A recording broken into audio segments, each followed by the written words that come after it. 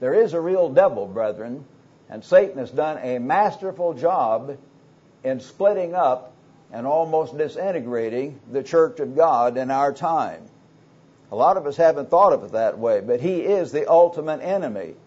And if you doubt that there's a Satan, and if you understand what happened in the church in the last 15 to 20 years, you can begin to grasp how powerful Satan is. Because many of us worked and worked and worked, decade after decade, to help Mr. Armstrong build the worldwide Church of God. I was in it when it was still the Radio Church of God. And the second vice president, going out on some of the early baptizing tours and helping Dr. Hay edit the early Good News and later the Plain Truth, when he let us get the Plain Truth out. And the work was growing and growing, and we were all together. And all of a sudden, pow, the whole thing came apart in a remarkable way. And that was not an accident. I'm sure God knew that that would happen overall because he prophesied the weakness we would have. He didn't prophesy the split as such. But he is not stupid. He understands human nature. But he allowed the devil to confuse people very, very powerfully. And so we have to understand that fact. And we need to understand that there is a real devil and how to overcome that devil. We really do, because Satan is going to be striking at us. And I'll tell you, when you see the job that Satan has done upon tens of thousands of our brethren, upon thousands of our students, and as I said it last week, I believe I mentioned that one of the great sorrows of my life is the fact that so many thousands of students that I personally taught have just gone off. I was not the only one to teach them, so I don't want to take all the blame. I always say that too. Mr. Armstrong taught them, and Herman Hay taught them, and Ted Armstrong and others, but I was one of their main teachers, and they have just gone completely away from the truth of God, and that's very sad. But that is exactly what happened. Now, I want to read you a clipping here that's kind of interesting, but it shows something that I think is very important and very significant, and it's in this morning's paper, or was it yesterday morning's paper? This morning's paper, the Charlotte Observer, right here, Bishop, Satan may go to heaven.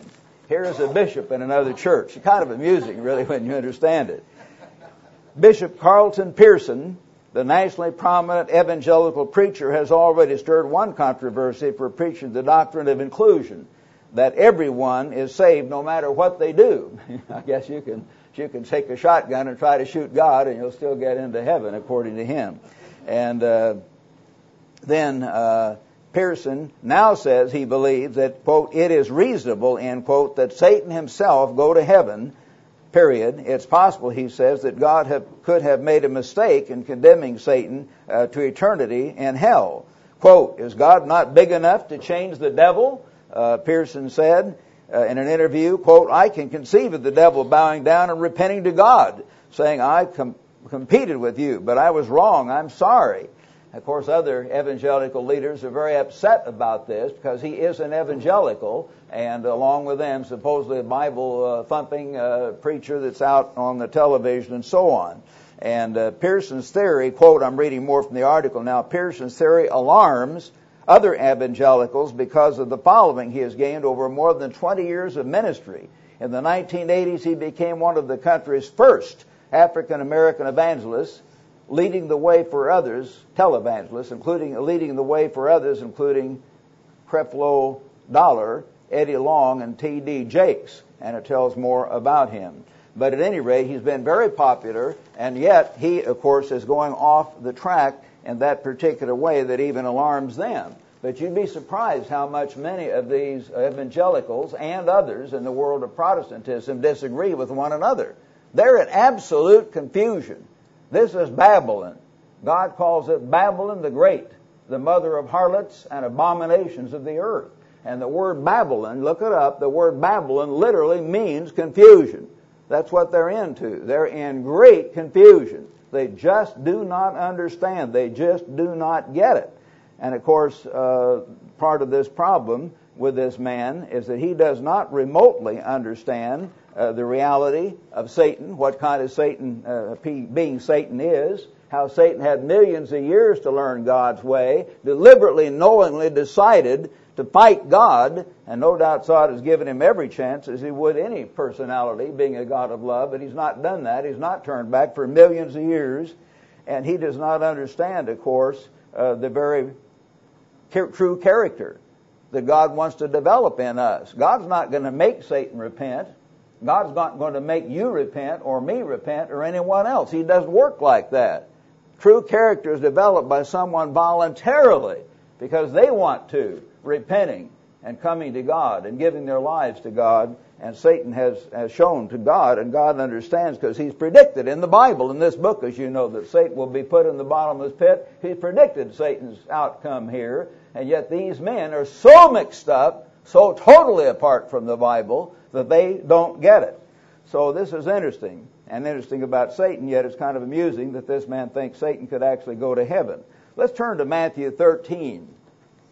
I'm not going to give you all the traditional verses about the origin of Satan. Most of you know that. In Isaiah 14 and Ezekiel 28, he was Lucifer, shining star of the dawn. He rebelled against God. He was thrown down to this earth, and his name was changed from Lucifer, meaning light bringer, to adversary, which means enemy. Satan literally means, that's the meaning of the word in the Hebrew now, enemy or adversary.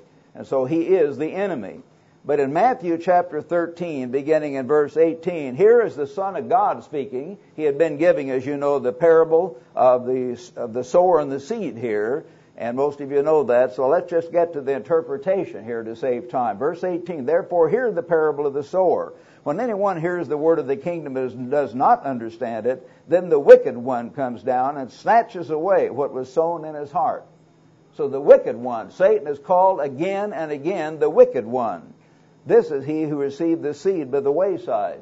Now, brethren, we need to understand that. When people hear our program, for instance, Satan will immediately try to cause the baby to cry. He'll try to cause the radio to come on if they're watching it on television. He'll send someone somehow to provoke them to call them on the telephone. He will get their minds off of that program. He will get their minds off of God and God's kingdom and God's word being preached every way he can. I don't mean every time a baby cries is because Satan did it. Now, don't get me wrong. I've had 6 children and 7 grandchildren. But I'm just saying Satan will use any device he can. You know what I mean? And, of course, it's not just the child crying. It's the people's reaction to that. Here was Mary and Martha sitting at the feet of the Son of God. And Martha, you know, was a very wonderful woman, of course, and most of the things about her were good, but she got, oh, well, I want to give you some tea, and well, let's bring some cookies. And she kept bustling around, and here was the Son of God coming to teach her the whole purpose of human existence. And he said, Martha, Martha, you're troubled about many things, and Mary has chosen the good part, which will not be taken from her. She is willing to sit still and listen, and drink in the Word of God, Jesus was saying in effect, and really try to get the point. So you have to understand that Satan will try to distract you. He will try to distract me in 1,000 different ways. But he who received the seed on stony places, this is he who hears the word and immediately receives it with joy. Oh boy, I'm going to come into the church and start to attend. Yet he has no root in himself. Some people start to attend our church and they just think, well, this is really good, it's the truth. But then 1 or 2 little things, they come in and say, well, there's not enough social fellowship. And there's no youth program, or we want a great big choir to sing to us up here. Well, that would be nice. We used to have that sometimes in Worldwide, but that isn't what saved people. They came apart in spite of that. You see what I mean? That didn't save things. The big choir doesn't save you. The youth program doesn't save you. The kiddies room doesn't save you, and nothing else saves you. The truth of God, God saves you through the Word of God and the Spirit of God and the shed blood of Jesus Christ of Nazareth. And that's what you need to learn about, not those other things. We'd like to have and hope we will have a bigger, better choir here in due time in many of our churches. We hope we can have some more youth programs. We want that, and we'll try to do that. All those things are okay, but never get distracted by that stuff.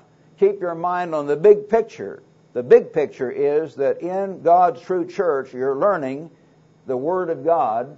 You're learning the way of God. You're worshiping and sharing along with people, which can give you very encouraging fellowship and a balance in your lives. And then you can be part of the work of God. And the work of God, as we sang here, is getting the message out to all the world. And that's what we're trying to do, going on station after station, as Jesus commanded. Go ye into all the nations. And we're doing that as best we can with the full truth of God. So here's the stony places. They receive the word with joy, but they're shallow. For when tribulation or persecution arises, they have some kind of trial because of the word, he immediately stumbles. Well, boy, I didn't know I might lose my job for the Sabbath. Well, boy, my relatives are turning against me. That's it. I guess I'm out of this church. I'll get in a more convenient church. Now, he received the seed among the thorns. Here's the third group. Is he who hears the word and the cares of this world. Now, brethren, let's think about it again. Remember, God says a number of different ways in the Bible, as we will see. Satan is the god of this world. He is the one who influences this world through the media and constantly on television and radio and all the magazines. They'll have this ad, over and over again. You need this. You deserve this. Step up to the better life. Grab this, buy this, take our stuff, and their mind is getting you on material things, or see this movie, or go do this something, and constantly distracting you. So the cares of this world and the deceitfulness of riches, trying to get rich, and Americans are really heavy into that now, choke the word, and he becomes unfruitful, because these attitudes of the world choke the word. But he who received the seed on good ground is he who hears the word and understands it and bears fruit. That's the key. He is able to help others. He's able to have part in the work of God. He bears fruit and produces some 100-fold, some 60, some 30.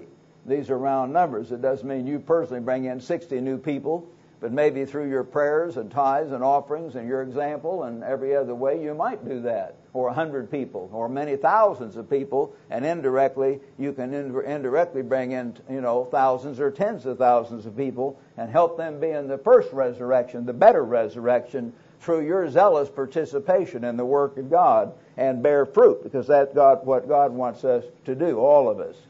Back in John 8, turn with me if you would to the Gospel of John, chapter 8 and verse 44.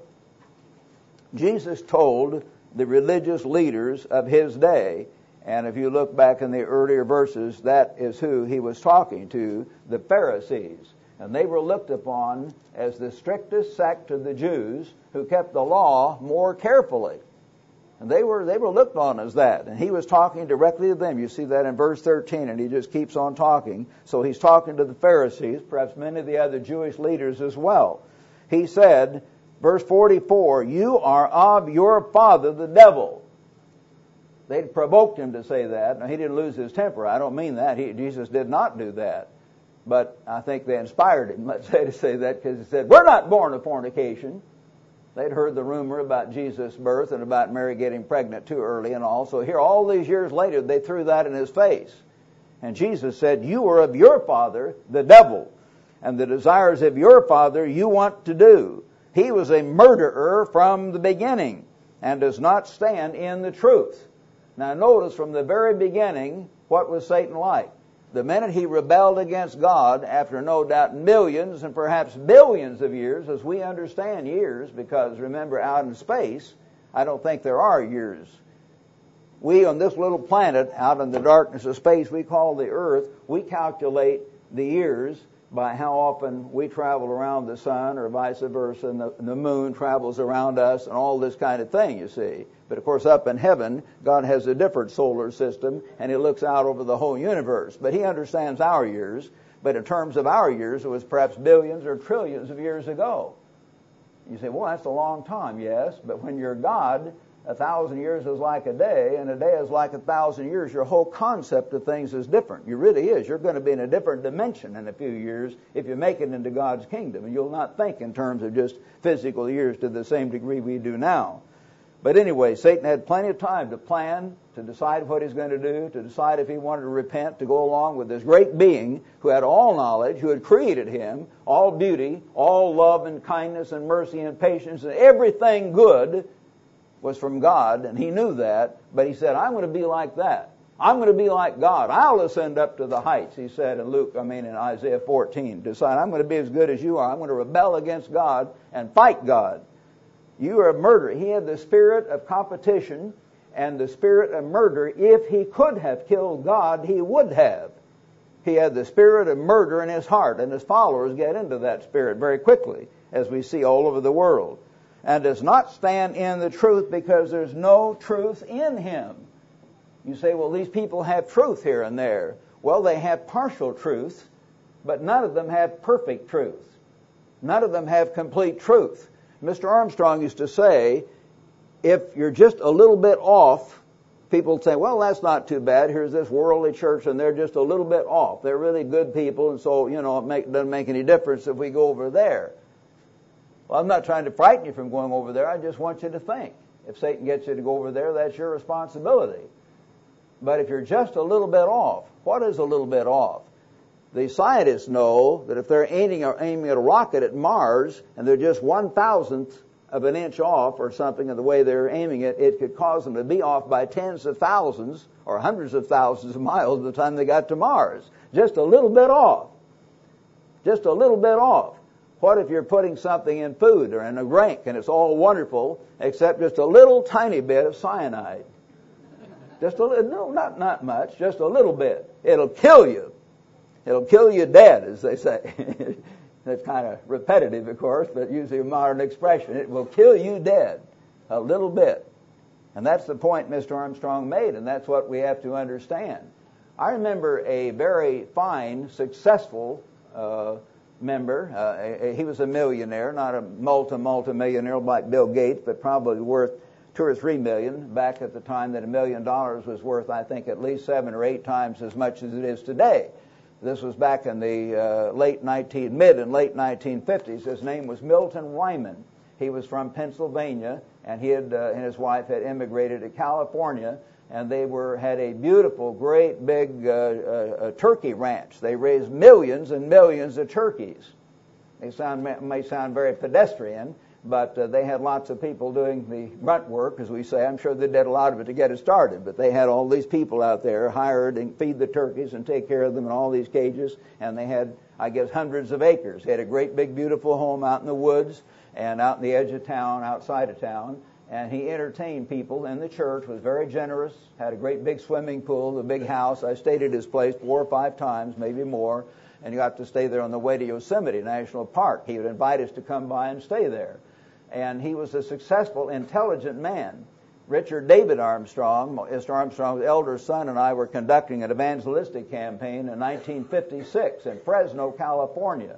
And Milton Ryman had his son-in-law. Now, he was already in his late 50s or 60s back then. I think probably 60s, but he was getting a little older. He had his son-in-law drive this big Cadillac. He had this big Cadillac, and they came down. I think they missed only one time. Dick and I had this campaign. Mr. Armstrong set it up along the line of his old campaign. Now, this was before TV got going real good, so people were willing to come. They wouldn't do that today.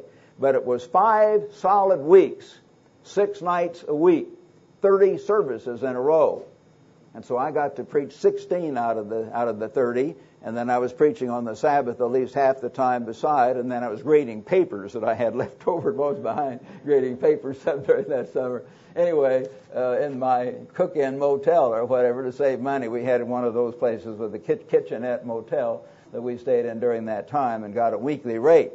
But at any rate, Milton Ryman came down with his son-in-law every night but 1 or 2 for 30 services in a row, and then came on into the church. And he'd been studying for years, of course, and hearing Mr. Armstrong on the radio, and he was willing to give up business acquaintances and this and that to come into God's church. And he told me how he told his wife this, which made her mad at the time. She was a member of a mainstream Protestant denomination.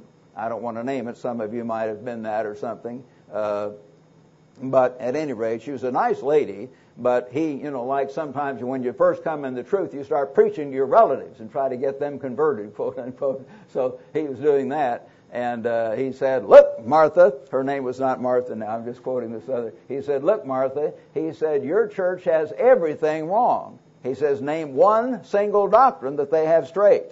They don't baptize properly. They just sprinkle, and they don't even really understand what to repent of before you're baptized. They have the wrong concept of God, the wrong concept of Christ, Christ's little Lord Jesus, the way in a manger.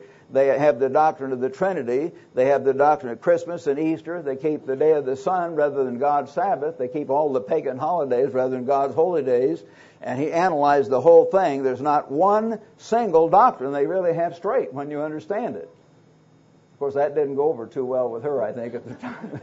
But he explained it in detail. I won't take time to you, but if you think it through, you can tell me, do they have one single doctrine straight?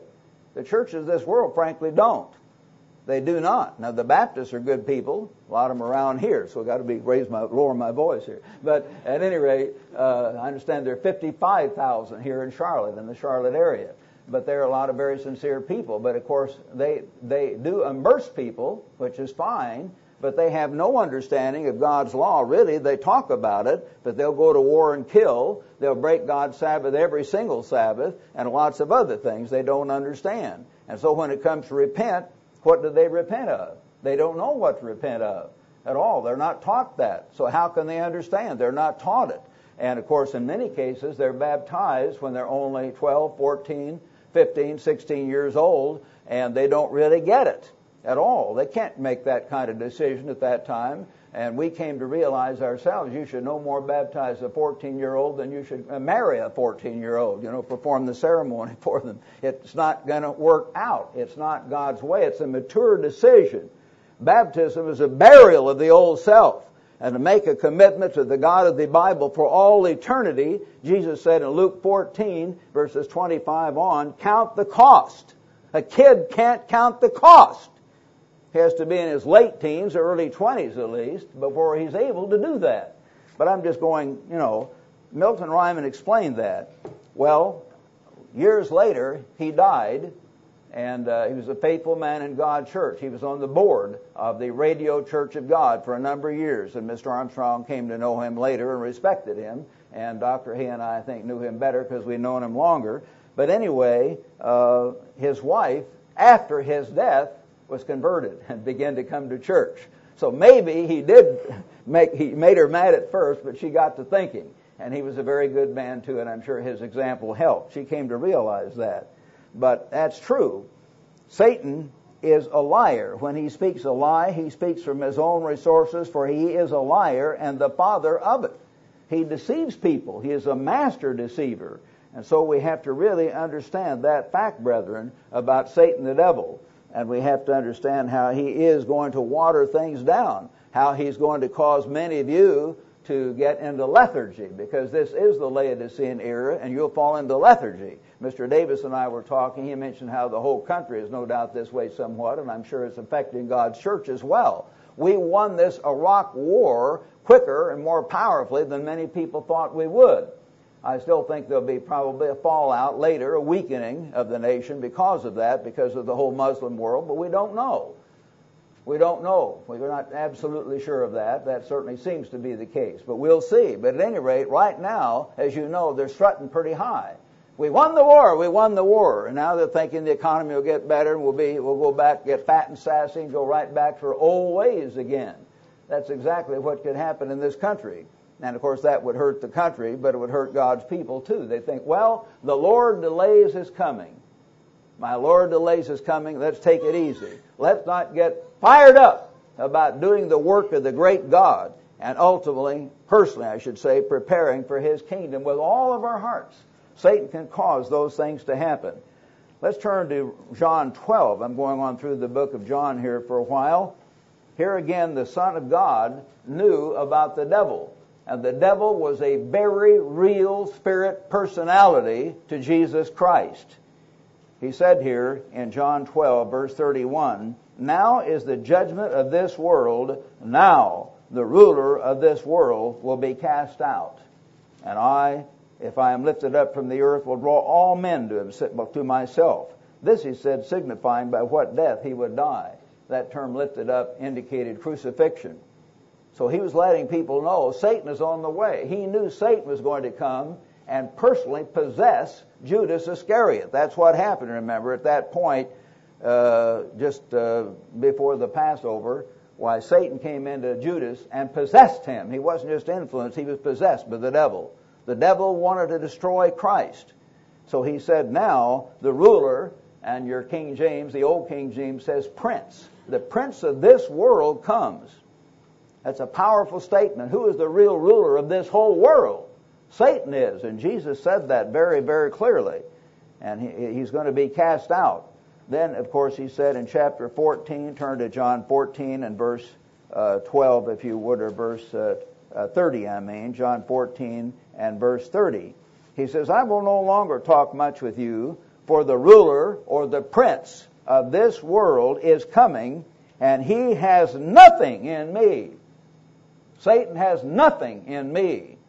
So we need to understand that and to realize Jesus regarded Satan as a very real, very powerful being and someone that we ought to really know about. One of the keys to winning any battle, brethren, is one that George Patton knew, and I think I've given this example, but remember the example. General Patton was one of the best field strategists that we had. He did not have the organizational or the coordinating ability of Eisenhower. He was not as charming to get the different men to work together. He tended to be a prima donna, as did one or two of the others. But Field Marshal Montgomery and MacArthur and so on. But he was very brilliant. And he studied for hours and hours the exact military manuals that General Erwin Rommel had studied and got them translated, even some of them that were not translated into the English language, or maybe he knew the German. He was a brilliant man, Patton was. And when you see the movie Patton, or saw it 20 years ago, you don't get all that background, and that's a Hollywood movie. But he was a brilliant man, in spite of his mistakes. And he learned exactly the way Rommel thought. He had to know how Rommel thought, what he learned, what he did before, and what he would be likely to do again. Do you follow me? You need to know that to a degree about Satan. You do not need to study Spiritism from all these books and get your mind on that. That, frankly, could get you all dislubrated and discouraged, and Satan might take advantage of that. But you can study it in the Bible and see, and I'm giving some of it up to you here today in a positive way. Know your enemy. Satan is real. He's not a figment of somebody's imagination, just the idea of bad in general. He is a very clever, powerful, absolutely beautiful. He had beautiful music, it describes, as Mr. Armstrong has done. Way back when. He was personally beautiful. And one of his biggest churches, or I should say not one of them, his biggest single church, has beautiful music. Absolutely gorgeous, magnificently beautiful things over in their main church. And you go there and you're just astonished at how big and how beautiful. Real gold and silver and emeralds and everything all over the place. John looked on it with great admiration, was astonished. And if you're there, it may strike you the same way, how big and how beautiful this thing is. And this system is very, very wealthy. And they have more choirs and more this and that than any other church on earth. But does that make it right? No. Satan has all that stuff. And you need to understand that. He does have beautiful things. I know in the Christmas season, I don't like to hear the words so much because we don't worship the Virgin Mary. But once in a while, I'll hear some symphony orchestra playing on the radio, and they're playing Ave Maria as my sister was playing the violin. They'll have a beautiful violin obligato, just playing the melody. And it's a very beautiful music. That piece, Ave, I better not start saying it's a very beautiful piece of music. You can't fault the music, but what it represents, you see, it's a little off. Because what it represents is worshiping the Virgin Mary. And that's wrong. So anyway, this is the thing you need to understand, how real Satan is. And he certainly is going to make you and me, if he can, become Laodicean. He's going to cause us to be lethargic. He's going to cause us to water things down. And certainly he seems to be putting a stumbling block in front of the work even now in a number of ways. We had a terrible time getting a nice place in which to meet. And now it seems we're having an even more terrible time finding a TV studio, which is unusual. We didn't have anywhere near that trouble, but I think Satan senses that we're right on the verge of something big. He's not stupid, and he's going to put every stumbling block in our path that he can to make it difficult for us to really get going. He does not want the proclamation of the gospel, the true gospel of the kingdom of God, to go out powerfully. That is inimical to everything he has in mind. So he's going to try to block that. You can say, well, you're just imagining, Mr. Meredith, and you don't understand, and so on. No, I don't think so. I used to hear Mr. Armstrong say things about the devil once in a while, and I didn't always understand it the way I came to later. But you look in the Bible, and you see that God guides His human leaders. It doesn't mean they never make a mistake, but overall, if someone's in the office that I am, they are being prayed for by thousands of people all over the world, and God does guide them overall. And if I turn into a bad guy, God will kick me out of here just like I'm rocket propelled, to get out of here. He'll take care of me. I mean that. I know that. So God is in charge. But as long as I'm in this office, and as long as Mr. Ames and Mr. Bryce and our other leaders are there, and God is guiding them, God does give us a degree of understanding and perception, perhaps more than the average member, not because we're smarter, but because of the office we hold. And you should respect that office, every one of you, and understand that. I think there is something going on that Satan is trying to block us in a lot of different ways from getting the work really going powerfully. So let's pray about that as well. 2 Corinthians 4, verse 3. But even if our gospel is veiled, it is veiled to those who are perishing. The gospel is veiled. People's minds are shut off from it. Whose minds the God of this age, not the God of gods, not the God of all ages, but the God of this age, who is Satan the devil, you see, has blinded those who do not believe, lest the light of the gospel of the glory of Christ, who is the image of God, should shine on them.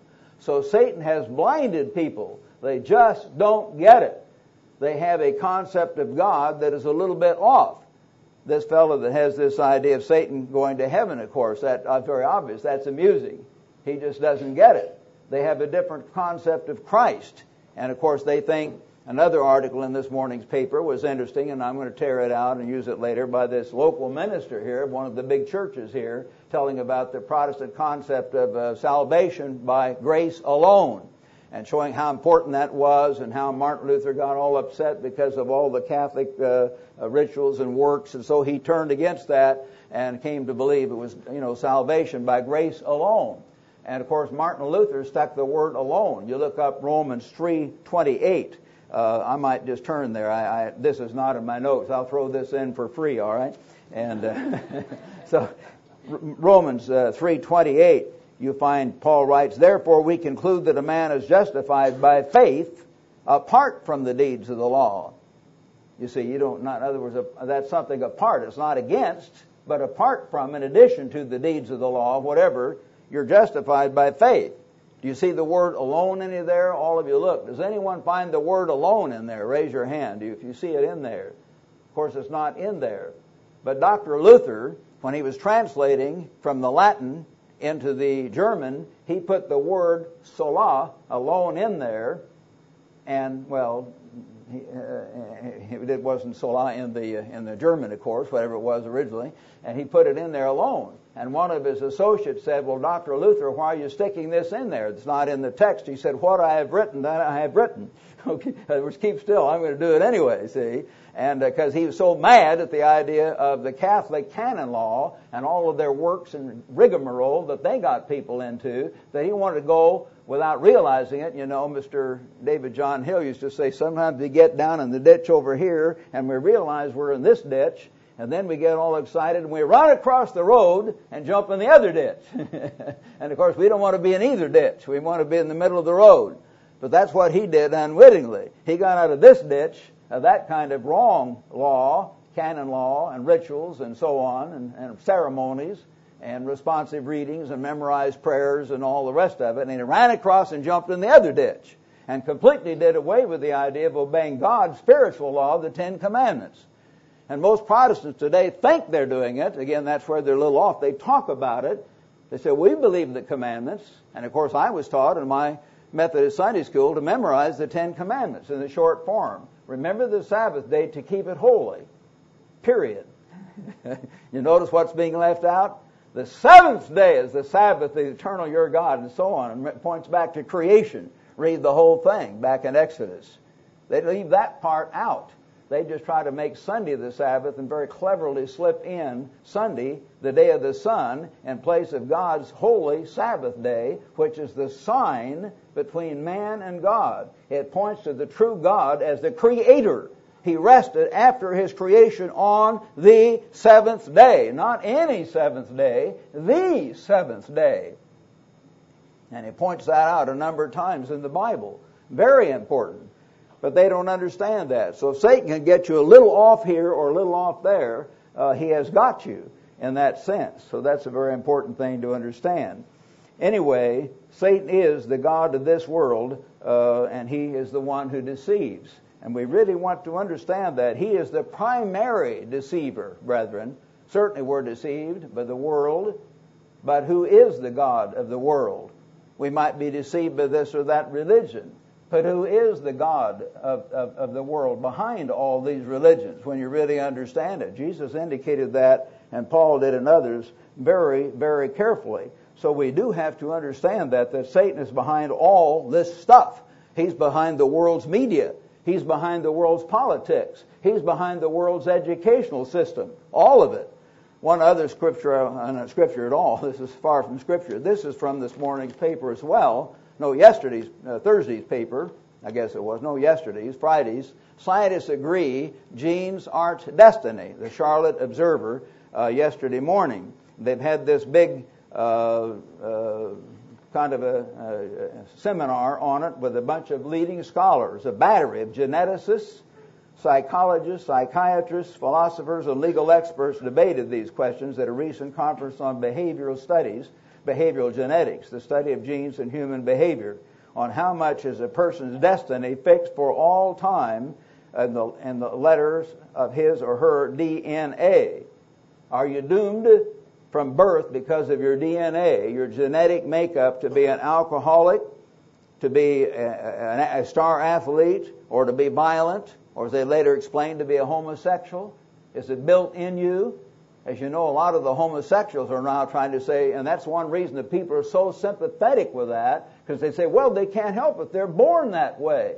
Now, that is one of the most damnable lies of Satan the devil, right there, by the way. You are not born to be an alcoholic. You are not born to be a homosexual. You are not born to be a murderer. You're not born to be anything like this, and this great big battery of top experts ended up agreeing on that. The consensus was clear. I'm reading now. Genes strongly influence behavior, but do not control it. And they go on about the family has an influence in your environment. Quote, genes set the stage, but our brains, not our genes, ultimately control our behavior. End of quotation, said Stephen Hyman, former director of the National Institute of Mental Health in Bethesda, Maryland. And then he all went on to say there is no such thing as a gene for grumpiness. You know, some of you are too grumpy, or a serial killer. Well, I was born that way. I can't help it. I've got to go out and kill people, you know. No, there's no such thing. Agreement about genes and behavior keep popping up as society wrestles with such issues as whether to execute someone who is mentally ill or whether homosexuality is inborn or a matter of choice. And this whole group was sponsored by the American Association for the Advancement of Science, went into this. And now it shows how the pendulum used to be that genetics controlled everything, and then later they said, well, environment controls everything, and my mother didn't love me, so therefore I've got to go out and beat up on other people, you know, all this stuff, back and forth. But now the pendulum has settled between these extremes. Both environmental and genetic determinism are wrong, this other doctor said. And we have problems from both, but we have to act on what is right. Neither bad genes nor bad environment can free offenders from the responsibility for their crimes, said Harold Edgar, a professor at Columbia University. So you see what I mean. They finally come to realize, no, you don't have to be a homosexual. And that's important that you understand, and you brethren around the world, because that's one of the big things the homosexual communities get into. And you know how wrong that is. God does not condemn people for things they cannot help. He would never do that. A righteous God would never do that. And yet God himself said that back here in 1 Corinthians 6 and verse 9, do you not know that the unrighteous will not inherit the kingdom of God? Do not be deceived. 1 Corinthians 6 verse 9, neither fornicators. Oh, well, I wasn't loved as a boy, so I've got to go out and do this, they'll say. No, that doesn't make you to do anything. You have to decide what you're going to do. Neither fornicators, nor idolaters, nor adulterers, nor homosexuals, nor sodomites, nor thieves, covetous, drunkards, nor revilers, nor extortioners will inherit the kingdom of God. None of those will inherit the kingdom of God. But he says, to help all of you who've been those things in the church here, and you brethren around the world, and he said, such were some of you. Yes, we've all been something or another like that probably as we grew up. But you were washed, but you were sanctified, but you were justified in the name of the Lord Jesus and by the Spirit of our God. God can clean you up and help you get over any misuse of liquor, any misuse of sex, any misuse of money, any misuse of anything, you see, through the power of His Spirit. You have no excuse, though, if you're converted to say, the devil made me, or that your genes made you, or, your family made you, or something like that. Because remember back in 1 Corinthians chapter 10, verse 13, God says clearly through Paul, no temptation has overtaken you except such as is common to man, but God is faithful, who will not allow you to be tempted beyond what you're able, but will with the temptation make a way to escape, that you may be able to bear it. He will never put a temptation on you that's too strong for you to bear. Never! That's a promise. You're not tempted to be homosexual. You're not tempted to be a drunkard or anything else beyond your ability to overcome it if you turn to God. Whatever it is, you can overcome it. He will never put that strong a temptation on any of us. And that is very, very important. Ephesians chapter 6. Let's turn to Ephesians chapter 6, and I'll begin in verse 10. Ephesians 6, verse 10. Finally, my brethren, be strong in the Lord and in the power of His might. Put on the whole armor of God, that you may be able to stand against the wiles of the devil. And brethren, again, you have to understand that Satan is very, very clever. He is not stupid. He has a perverted intelligence, but he's absolutely brilliant in understanding how to maneuver your mind and your emotions to do something wrong. Put on the whole armor of God. How do you overcome Satan? The following verses give you the overall picture of how to do it. Listen carefully. That you may be able to stand against the wiles of the devil. For we do not wrestle against flesh and blood, but against principalities and powers, against the rulers of the darkness of this age. Understand that part. Satan is in charge of this whole society. He can get at you through television. He can get at you through the movies. He can get at you through these computer games. He can get at you through your sexual lust, your desire to drink just that one extra drink, and then once you've had that, you're more relaxed, and then you have that one extra drink beyond that, and then you're more relaxed, and you'll get that one more drink beyond that. Pretty soon you're soused. You say, well, I wasn't totally drunk. No, you're able to get up and walk, just barely. But that is not what God wants. He wants us to be able to be alert, to be able to study His Word and to pray and to serve His people, not to be on marijuana or liquor or stuff that blows your mind and makes you unable to function as a Christian. So Satan is able to get at you in a lot of different ways against the spiritual hosts of wickedness in the heavenly places. Understand that, brethren. There's a whole host of wicked spirits. They're all over. You don't need to be terrified about it, but they are there. Therefore, you need to understand that. That's one part of knowing your enemy. Therefore, take up the whole armor of God, Paul writes. Don't just take up part of it, that you may be able to withstand in the evil day, and having done all to stand. Now, brethren, the evil day has not yet come. I like to point that out. We're in an evil time, but I'll tell you, we're going to be tempted in years to come way beyond perhaps what we've been tempted so far in our lives. And we need to really understand when Satan finally makes that attack on God and comes down here absolutely furious against God and tries to assault God's people. Some of you may pay with your lives to obey God. I may pay with my life in order to obey God. And we have to understand the powerful thing that's going to come down on us.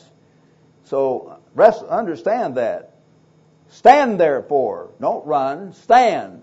They say if a lion is charging you, the guides in Africa tell you, if a lion is charging you, don't run. You cannot run a lion anyway. Just turn and look at it, unafraid as best you can, And normally the lion will turn away if it sees you're not afraid.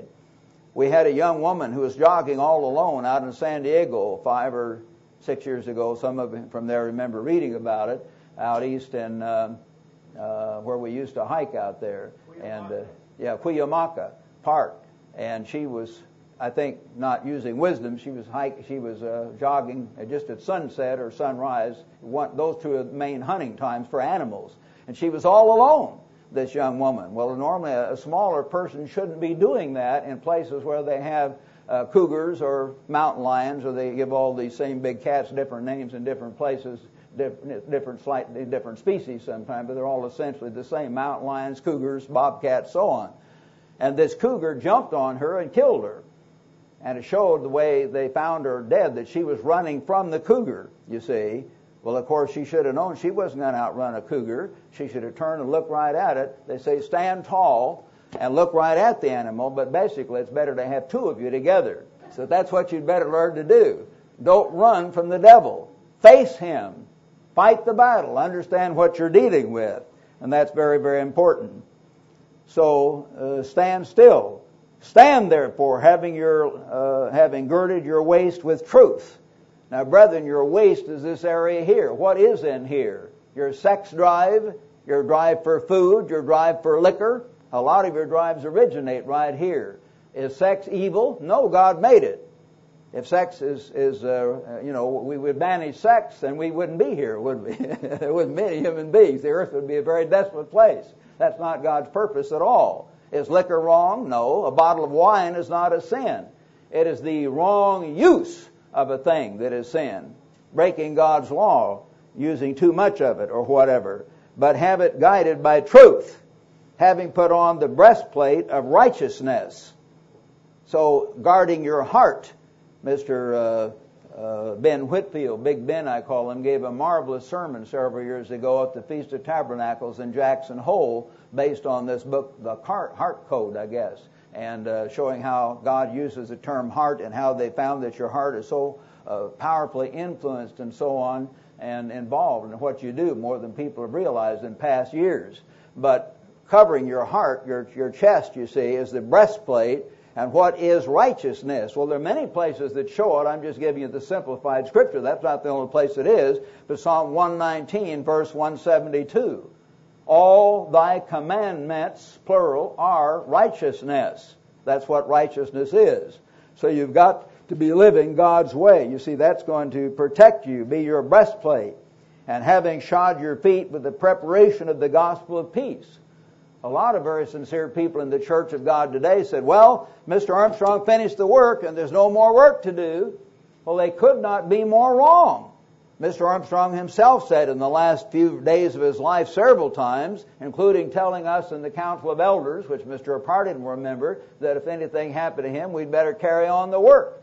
And Mr. Parton was there too, I think, when Mrs. Armstrong died, weren't you? And that was kind of interesting because that's the way she said it, and that setting was very powerful to me. She was dying, and she knew it somehow, and she said, well, fellows, I won't be here very much longer, but she said, you fellows go on and finish the work. She said, that's what God wants done, and that's what she said, and certainly that's what we ought to be doing, and God tells us that. He doesn't say preach the gospel to all the world until Paul died. He didn't say preach the gospel to all the world until Peter died. He didn't say preach the gospel to all the world until Mr. Armstrong died. No, he never says that. We're to preach the gospel, and he will bless us if when he comes he finds us so doing. As you know the scripture there, I think it's the end of Matthew 24. But that's very important to understand. So you're to be involved in getting out the gospel of the kingdom of God. That gives you something active to do. You don't just resist the bad. You get involved in the work. You do the good. Above all, taking the shield of faith. And brethren, that's something that protects you way out away from your body. Before the poison darts, some of the pygmies used to shoot poison darts into people. And before the poison can even get in your body, you have the shield out here, you see, to protect you. And that's very important. Faith. You believe God is there. You believe God's Word. You know that He is with you. He's guiding you. He's your Father. He'll deliver you. He'll guide things for good. You know, and you know that you know that. if you're a faithful Christian. You have the shield of faith with which you'll be able to quench all the fiery darts of the wicked one. Satan says to you in many ways, as he did to Adam and Eve, God's not fair.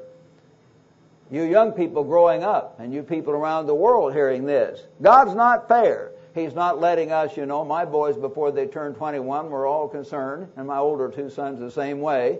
They didn't say God was not fair, but they were bugged that they had to wait to 21, to get their liquor without any problem. God is not fair. The law is not fair. No, that's not true. That's not true. It's better to wait. Some of them say God's not fair. Of course, lots of young people all over the world always, that He doesn't let you just have sex without marriage. No, God is very fair. He knows you will be more happy yourself in the end by far if you will wait to find a mate with which you really relate and can share your hopes and dreams and your whole life with. That will mean so much more and be so much better than running around here and there, defiling your heart, defiling your attitude and your emotions. It's not just your body. It's not just getting VD or AIDS. It's searing your mind and cheapening something that should be very special and very beautiful if rightly used in marriage. You're hurting yourself. God is not unfair in any of those things at all, period. But Satan is constantly pumping that into the minds of young people and old people as well. So you've got to understand that. Take the helmet of salvation. What is that? Well, of course, that salvation is being converted and having God's Spirit. And God's Spirit does not come into your big toe. It comes into your mind. God's Holy Spirit comes into your mind, and so you have that in your mind to guide the rest of your body. And the sword of the Spirit, which is the Word of God. What's the only offensive weapon that you have? You have the sword of the Spirit. You come to study, which I hope you'll do and all of us do, and I need to do more. I mean that literally as a minister. I need to study more than I do. Mr. Armstrong used to tell us ministers several times, he said, fellows, we can get so involved in the administrative part of God's work, teaching our classes, writing these articles, having these meetings, making the decisions, that we don't just personally sit down and study and sort of quietly drink into the Bible for our personal benefit and pray to God on our knees. And all of us need to do more of that. Praying always, there it again, brethren, being in a spirit of prayer all day long, praying always with all prayer and supplication in the Spirit, being watchful to this end with all perseverance and supplication for all the saints. So we've got to be constantly in an attitude of prayer, a spirit of prayer, walking with God. Walking with God. If we do that, Satan can't get at us. That's how we will overcome Satan the devil. So please understand, those things are so important to understand. Remember back in Job, Job was struck by Satan, and God said, you can do this or that, but don't take his life. God set the limits of Satan's power, and understand that. Satan does not have unlimited power. He can't kill us. He can't do anything unless God allows it at all, and God normally doesn't allow that whatever, as long as we're faithful to Him. So we want to understand that basic thing about Satan the devil and recognize that he is under God. Job eventually prevailed and was vindicated because he was willing to humble himself and to fast and pray, and he had a certain amount of pride that God wanted to grind out of him. But in the end, you remember, God told all those men that accused Job that they were wrong. He said, my servant Job was right. And this one young man was kind of smart-aleck about this railing accusation he made against Job, got really sick or stricken with something. And God said, if Job prays for you, I'll heal you. That was kind of humbling. Job had to pray for this guy. Then God healed him, and then God blessed Job with double all the things he had before. But Satan was allowed to humble him. God does allow Satan to do certain things within his will for many purposes that are right. Remember, brethren, Satan is the great counterfeiter. I do want you to get this one extra thought in your mind. Most of you know that we've said that, but please don't forget that. There are different churches and different groups around the world that seem so close, but they are so far away. The counterfeiters in the world can print a $20 bill or a $100 bill that will fool the vast majority of us. They don't print it with pink polka dots, you know that. It looks very, very much like the original. That's what Satan does. He comes along with something just a little bit off. Don't let that fool you. He's very clever in the way he does that, and so we must understand that.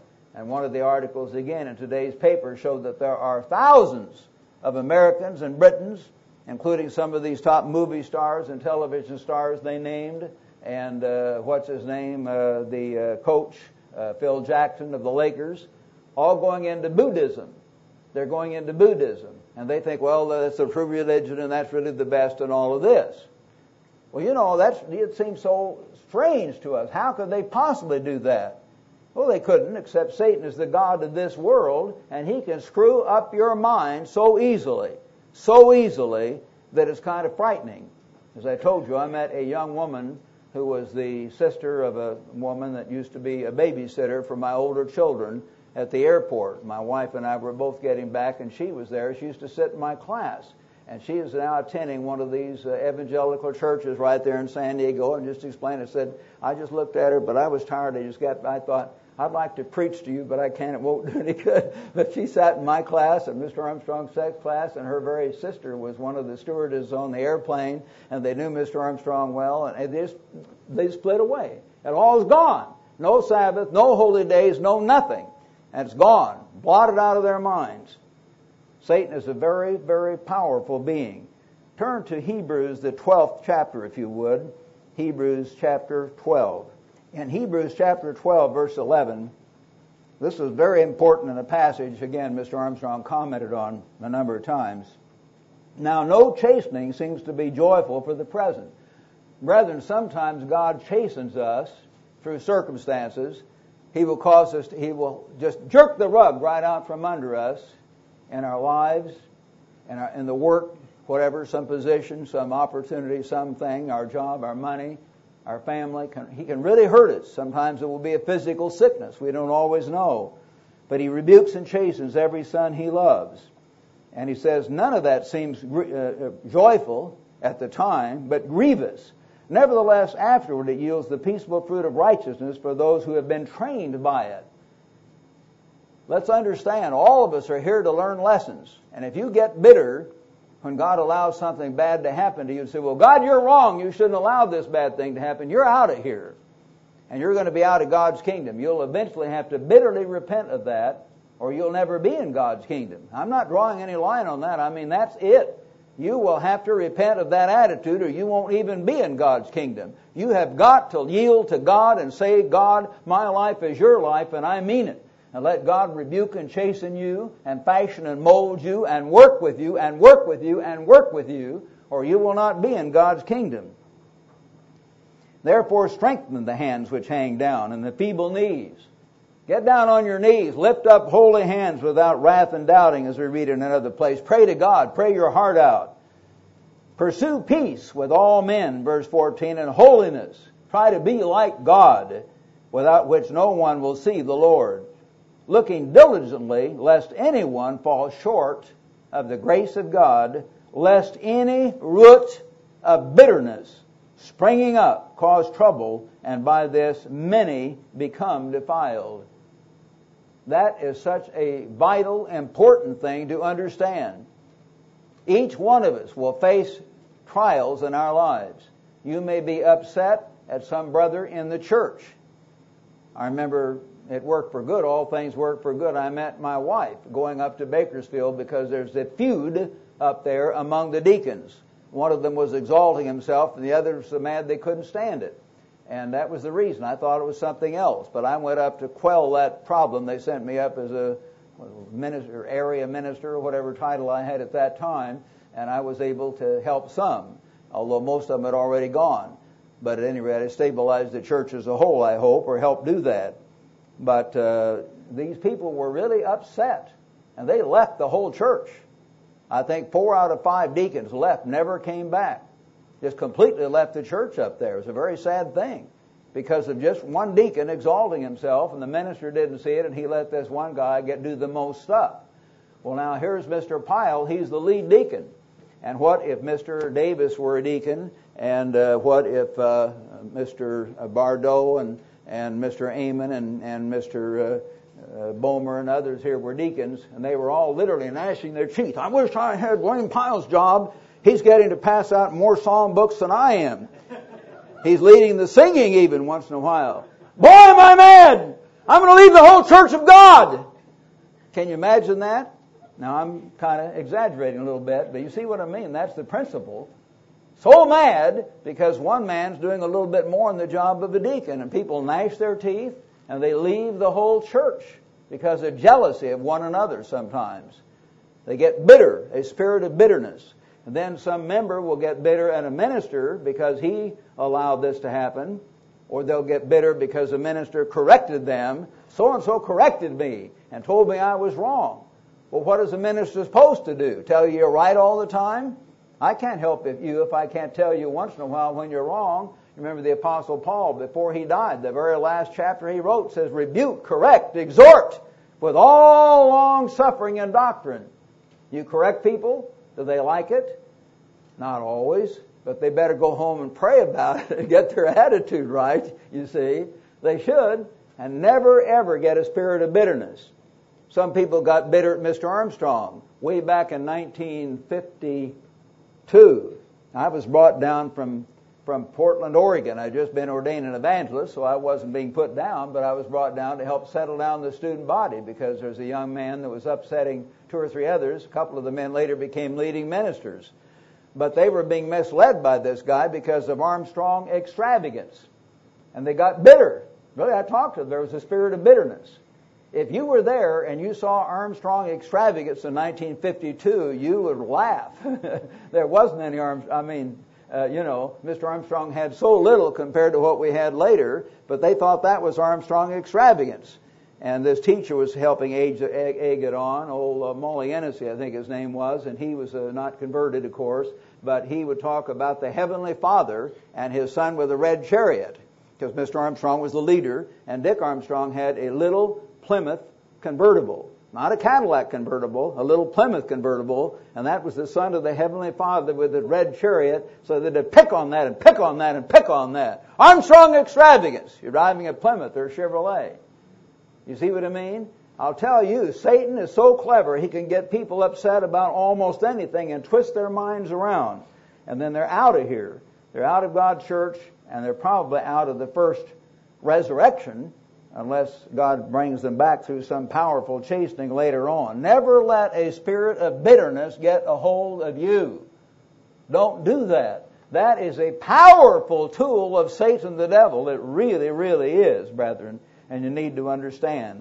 Now back in James chapter 4, God says here, therefore submit to God, this is verse 7, chapter 4 of James, submit to God, resist the devil, and he will flee from you. That's the key. You have got to actively resist the devil.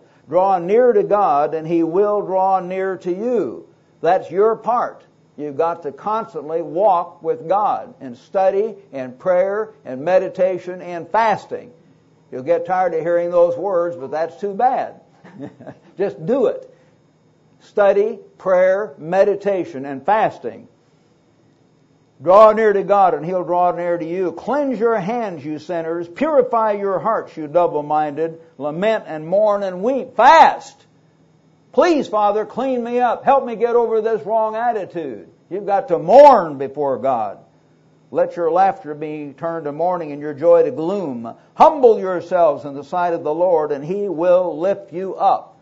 And going through the whole Bible on this subject, brethren, I have found this, it hit me more this time than ever before. That is one of the basic keys to overcoming the devil. Humble the self. The minute you get proud, as it says in Proverbs, pride goes before a fall. When you think, boy, I know everything, and I'm doing real great, and we're better than you, and blah, blah, blah, and you have this attitude, pride goes before a fall, and Satan can get at you. So you've got to really understand that. Turn to 1 Peter chapter 5. 1 Peter chapter 5 and verse 5. Likewise, you younger people, he's been talking to the elders, and I talks to the younger. Submit yourselves to your elders. Yes, all of you, older and younger, of course, be submissive to one another and be clothed with humility. Now, I'm clothed with the suit of clothes, but I've also got to be, and you have got to be clothed with humility. You've got to be surrounded with the realization that you're so tiny, you're so small, we're just a little piece of dust out here on this little ball in space we call the earth, and apart from God, we're nothing. We're just nothing apart from God, and really deeply understand that. For God resists the proud, but gives grace to the humble. Therefore, humble yourselves under the mighty hand of God, that He may exalt you when? Next week? No, in due time. In His time, He knows best. I'm very anxious to get the word going powerfully tomorrow. All around me know that. But that's up to God. I can't do that. He's the one who takes care of these things. I can work as hard as I can work, but that's not going to do it. I don't have that kind of ability. Only God can do that. Casting all your care upon Him, for He cares for you. Be sober, so you've got to be alert. Be vigilant, watchful. Watch the devil. He's a roaring lion, because your adversary, the devil, walks about like a roaring lion, seeking whom he may devour. And I've seen him devour people, and it hurts when he does it. Resist him, steadfast in the faith. Again, like James said, your part is to actively fight the fight. Resist him, knowing that the same sufferings are experienced by your brotherhood in the world. But may the God of all grace, who called you, and I often comment on this, I don't know very much Greek, but I've studied a little bit of it, and the Greek word here is eis. It doesn't mean in, it means into, going into. They picture in the Greek textbooks as a circle, the arrow going into the circle. God has called you not to the foot of the mountain to see God's glory. God has called you into, to share His eternal glory by Christ Jesus after you have suffered a while. You will have to suffer a while, and don't get upset. Don't get impatient too much. Don't get a spirit of bitterness after you have suffered a while. Perfect, establish, strengthen, and settle you. To Him be the glory and dominion forever and ever. Amen. So, brethren, use these tools to overcome Satan. Know your adversary. Know he's there. Know he is the God of this whole society, including its religions, its politics, its education, everything. And he will deceive people into thinking they're born to be a homosexual. Or he'll deceive them into thinking because this or that religion has good things in it, that they can follow along with that and not worry about whether it's totally true or not. A little bit of error here and there, a little bit of cyanide in your drink. Doesn't work too good. Think about how Satan is alive. He's very clever, and resist him, because he is like a roaring lion. And we want to do our part. But our Father in heaven wants us to come into His eternal glory. He wants us to be His sons, and He will deliver us. He will never put on us any temptation from any source that we're not able to bear, but will always provide a way of escape. So let's do that, and let's be in God's kingdom.